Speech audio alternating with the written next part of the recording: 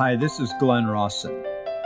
One of the most powerful ways to share history and heritage is by the telling of stories. We began sharing inspiring stories nearly 30 years ago. Each of those stories is true and was intended to inspire and strengthen faith. Over the years, those stories have reached millions around the world. This podcast is for you to listen, learn, and enjoy.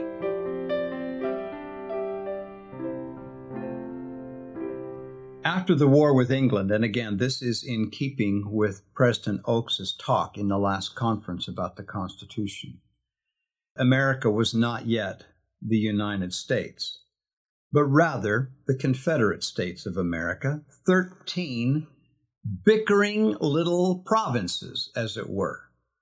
America likely would not have survived a free people had not delegates from the 13 states met in convention to form a new government with power to unite and save the Union. I talked about that a week ago. Even at that, in the Grand Convention, their bickering, contention, stubbornness, selfishness, and power grabbing nearly ruined the entire effort. It was at the height of all of that contention, June 28th, 1787, after one particularly difficult day of contentious debate, that the venerable Dr. Benjamin Franklin spoke up. His words have become immortal. He said, "The small progress we have made after 4 or 5 weeks is, methinks, a melancholy proof of the imperfection of human understanding. We indeed seemed to feel our own want of political wisdom since we have been running about in search of it. In this situation, groping as it were in the dark to find political truth and scarce able to distinguish it when presented to us, how has it happened that we have not hitherto once thought of humbly applying to the Father of lights to illuminate our understandings? In the beginning of the contest with Great Britain, when we were sensible of danger, we had daily prayers in this room for the divine protection. Our prayers were heard, and they were graciously answered. To that kind providence we owe this happy opportunity of consulting in peace on the means of establishing our future national felicity. And have we now forgotten that powerful friend? Or do we imagine that we no longer need his assistance? I have lived, sir, a long time. And the longer I live, the more convincing proofs I see of this truth, that God governs in the affairs of men. And if a sparrow cannot fall to the ground without his notice, is it probable that an empire can rise without his aid? We have been assured, sir, in the sacred writings, that except the Lord build the house, they labor in vain that build it. I firmly believe this. I, therefore, beg leave to move, that henceforth prayers imploring the assistance of heaven and its blessings on our deliberations be held in this assembly every morning before we proceed to business." End of quote. Dr. Franklin's motion was heard, seconded, discussed, and dismissed. Prayer did not become an official practice of the Grand Convention, but it did remain a private one. The Almighty blessed the work of those men in the convention, perhaps, as you know, if you've read the minutes, in spite of some of them. Why did the Almighty care? I can and will only say this much.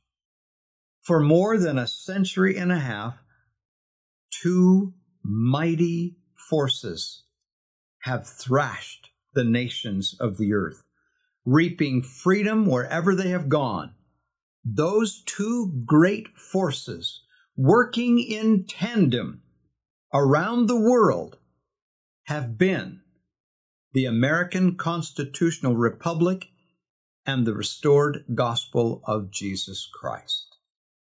Prayer is the key to power.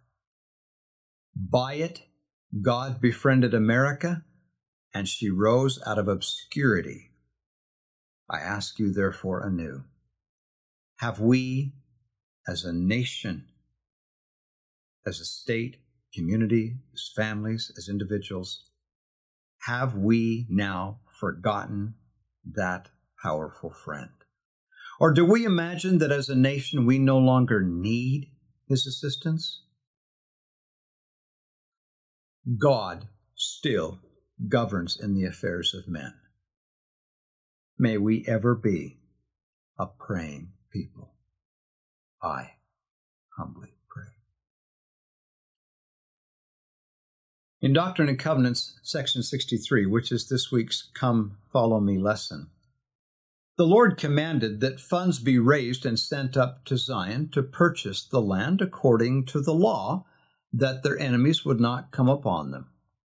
This story is about those simple, perhaps mundane efforts to buy the land of Zion in Jackson County, Missouri. Purchasing Zion, Isaiah spoke often and eloquently about that Zion that would be established in the last days. Prophets looked forward to it and rejoiced in the knowledge. Among them, Ether, one of the Book of Mormon prophets, prophesied that in the last days a new Jerusalem should be built upon this land under the remnant of the seed of Joseph. It was April 5th, 1829, when a revelation commanded young Oliver Cowdery, seek to bring forth and establish the cause of Zion, section 6. That command would be echoed again and again in Revelations early on in the Restoration. Joseph Smith would be charged and inspired by the Almighty to, quote, move the cause of Zion in mighty power for good, section 21. Now, among the saints, excitement began to mount as understanding of what Zion was and would be grew. It was to be, as Joseph learned, both a people and a place. Enoch built the first city of Zion, a people of one heart and one mind in righteousness, with no poor among them. In time, these people walked with God, and Jesus dwelt in the midst of Zion, until that day when they were taken from the earth with a promise that someday Enoch's city of Zion in heaven would come back to earth to greet the city of Zion, the new Jerusalem established here. Joseph and the saints knew this city had to be built, and that they were to do it, and that it was their only place of safety and security. But where and when? Can you imagine the sense of honor and purpose that infused those early saints to be charged with fulfilling that prophecy of establishing the perfect society of Enoch once more? They soon learned that as time marched forward, Zion would be, quote, the only people that shall not be at war one with another, section 45. Zion had to be established as a place of refuge and safety in preparation for the Lord's second coming. All depended on it. All members of the church looked forward to finding where that Zion would be and building it up.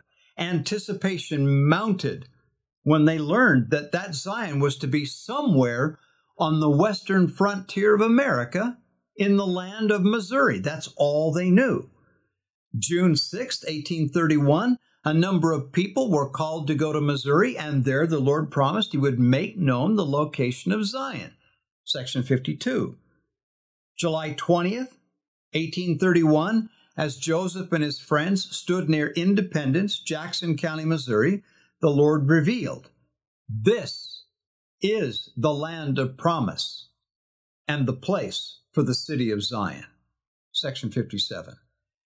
And the place which is now called Independence is the center place. and a spot for the temple is lying westward upon a lot which is not far from the courthouse. On August 2nd, 1831, the land of Zion was dedicated. And on August 3rd, 1831, the prophet Joseph dedicated the temple site. Then came the practical command of the Almighty. Behold, it is wisdom that the land should be purchased by the saints, that they might obtain it for an everlasting inheritance. Section 57.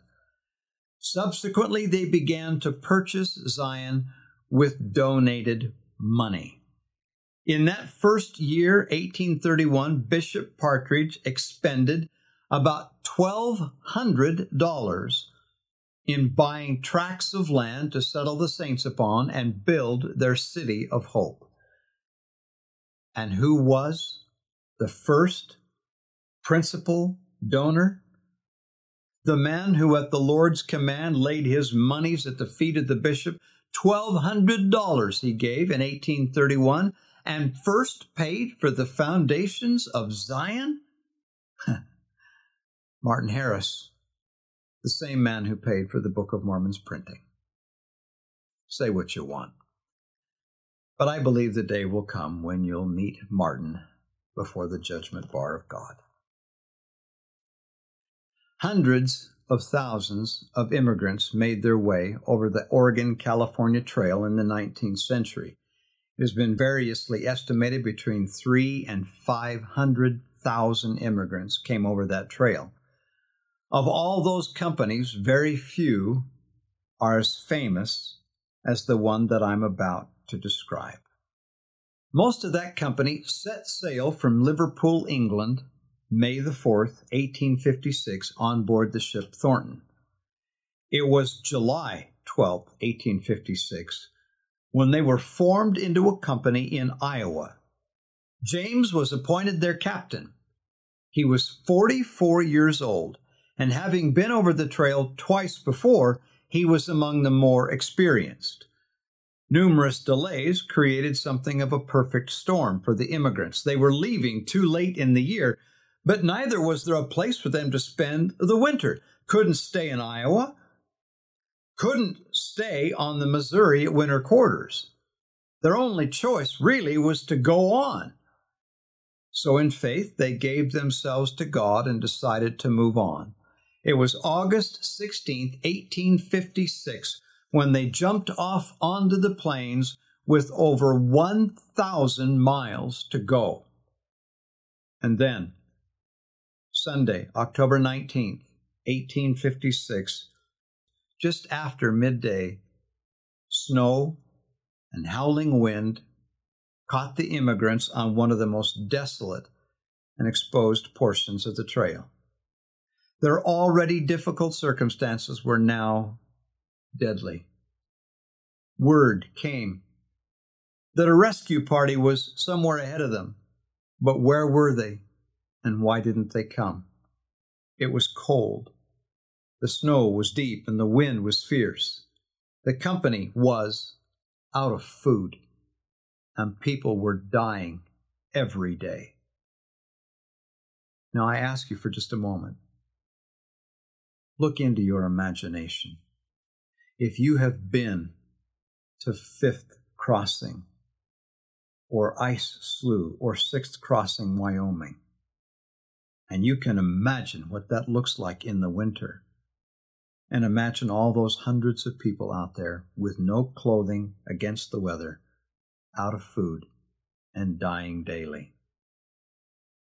Imagine the test of human will and courage. With all of that, their captain decided that he had to do something. He would go in search of the rescuers that were somewhere up ahead. So he and a friend, Joseph Elder, ventured off into the snowbound wilderness, having no idea where these rescuers were. They left the Sixth Crossing on the Sweetwater, went up and over Rocky Ridge, and still didn't find him. Down the other side, 27 miles later, just at nightfall, they came across a signboard stuck in the snow moments before. They followed it and found the rescuers' camp. Had Harvey Clough not placed that sign, the captain and Joseph likely would have not found the rescuers in time to save the company. They would have rowed on ahead until by weariness, exhaustion, and exposure they would have starved and frozen. Moreover, had that intrepid captain not braved his way into the storm in search of help, his people would have surely died. That captain was Captain James G. Willey of the Willey Handcart Company. Quote, "Our captain," said George Cunningham, "did his duty. He was badly frozen and came very close to dying. He showed us all a noble example. He was furnished a mule to ride on our start from Iowa City, but he said, 'I will never get on its back. I shall show the example, you follow it.' And he did so, and the captains of hundreds followed him. They would crowd on ahead to be the first into the streams to help the women and children across." End of quote. "We all loved Captain Willey," wrote Mary Huron. "He was kind and considerate and did all that he could do for the comfort of those in his company." End of quote. In the end, 74 people perished in the Willey Company. They and the Martin Company behind them came to be seen, at first, as examples of failure and embarrassment for most of the 19th century. But then, time rightly redirected the spotlight to illuminate not their failure, but their faithfulness. Today, Captain Willey, Captain Martin, and all those that were with them, they are a shining standard of what it means to be true and faithful to the very end. In my mind and to my imagination, Captain Willey, by that ride, is a great hero, along with Joseph B. Elder. Now, this last story troubles some people, but it too is one that has been on my mind a great deal. And I share it with you now in hopes that perhaps there is a truth here that may benefit you. Like you, I have wondered many times why good people have to suffer. And oftentimes, as you know, more intensely and more frequently than the ungodly of this world. Recently, I learned something that began with Job. Job in the Old Testament said to his friends, "Hold your peace. Let me alone that I may speak, and let come on me what will. Though he slay me, yet will I trust in him." Job 13. What trials had already come on Job? Do you remember? Well, first of all, his worldly wealth was taken from him. Then his children, 7 sons and 3 daughters, were killed all at once. That right there would do me under. I could not bear it. Job similarly was so struck with grief and loss that he shaved his head and fell to the ground in the agony of worship and humility. But for him it was not over yet. He was then afflicted with boils over the whole of his body that itched so badly that he was forced to scratch himself with a broken piece of pottery, just for a measure of relief. As he sat in the ashes in abject humility, his wife, the one person who should have been his comfort, comes and reviles him like an enemy. And finally, we find Job outside of the city, sitting in the dirt and filth of the community garbage dump, reviled by his wife, and cursed by his friends. He literally stinks so bad, no one can come close to him. Now, consider his words. Quote, though he slay me, yet will I trust in him. End of quote. Why would he say, though he slay me, meaning God? Because he was. Who was Job attributing his afflictions to? Who was he crediting with his pain? God. And yet he blesses, as it were, the very hand that is killing him, and even submits all the way unto death. Now I know the devil had his hand on him, but when God has the power to deliver him by speaking a word and does not, who bears blame? Now, if you will, go forward with me in time to the Garden of Gethsemane. Jesus said, and it was not drama, Father, if thou be willing, remove this cup from me. You know what happened. The cup was not removed. From whence came that terrible cup of atoning agony? It came from the Father.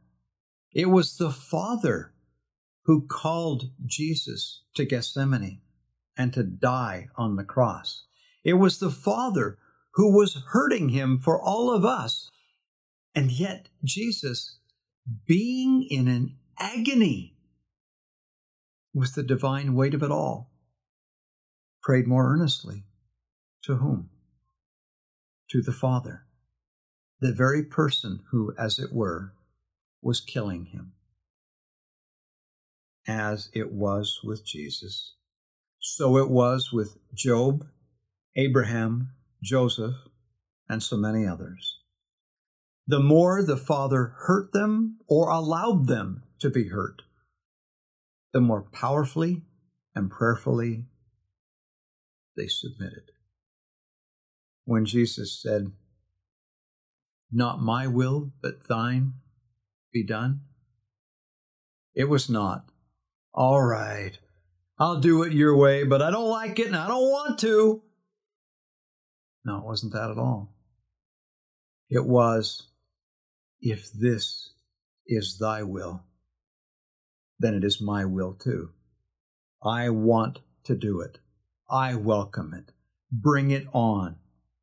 You have the wisdom, the power, the knowledge. Thy will be done and all obstacles removed. My dear friends, one of the purposes of intense trial is to give us the opportunity to submit to the Almighty. Now, why is it so important that we submit? Some time back, I had to severely chastise one of my teenage daughters. I have 5 daughters. There were things that this dear daughter was doing that were so serious as that if left unchecked would destroy her future. She couldn't see it, but I could. Her mother could. If she would be stopped, I had to try and stop her. So I came down on her with more force, not physically, but more force than I've ever punished any of my 7 children. I made life absolutely miserable for her, not for a few days, but for weeks. I suppose I was to her and any other observer from the distance the meanest father in 10 states. As the heat turned up and the burden came down, I watched anxiously to see what this beloved daughter would do. Now you have to know that this girl is no pushover. She is as strong-willed and stubborn as the pioneer stock she comes from. Would she rebel and fight me? She could have, and I wouldn't have been able to stop her. I have to tell you, I watched anxiously, and I prayed for her. I hope you'll understand when I say that one of the greatest joys of being a dad here and hereafter has to be watching one of your children bow her head in submission and say, "Yes, Daddy, what do you want me to do?" So it is with God. In love, He punishes and He corrects. He chastises and tries us. Pick whatever word you want. The outcome is the same, that He might prepare us for power and glory. And how great is His joy when we bow the knee and say, "Yes, Father, not my will with limitations be done, but thine be done." Thank you for listening. Many of the stories you heard today have been published and are archived at glenrossenstories.com. If you would like more information, you can communicate with us there. We will be back again with another podcast next week.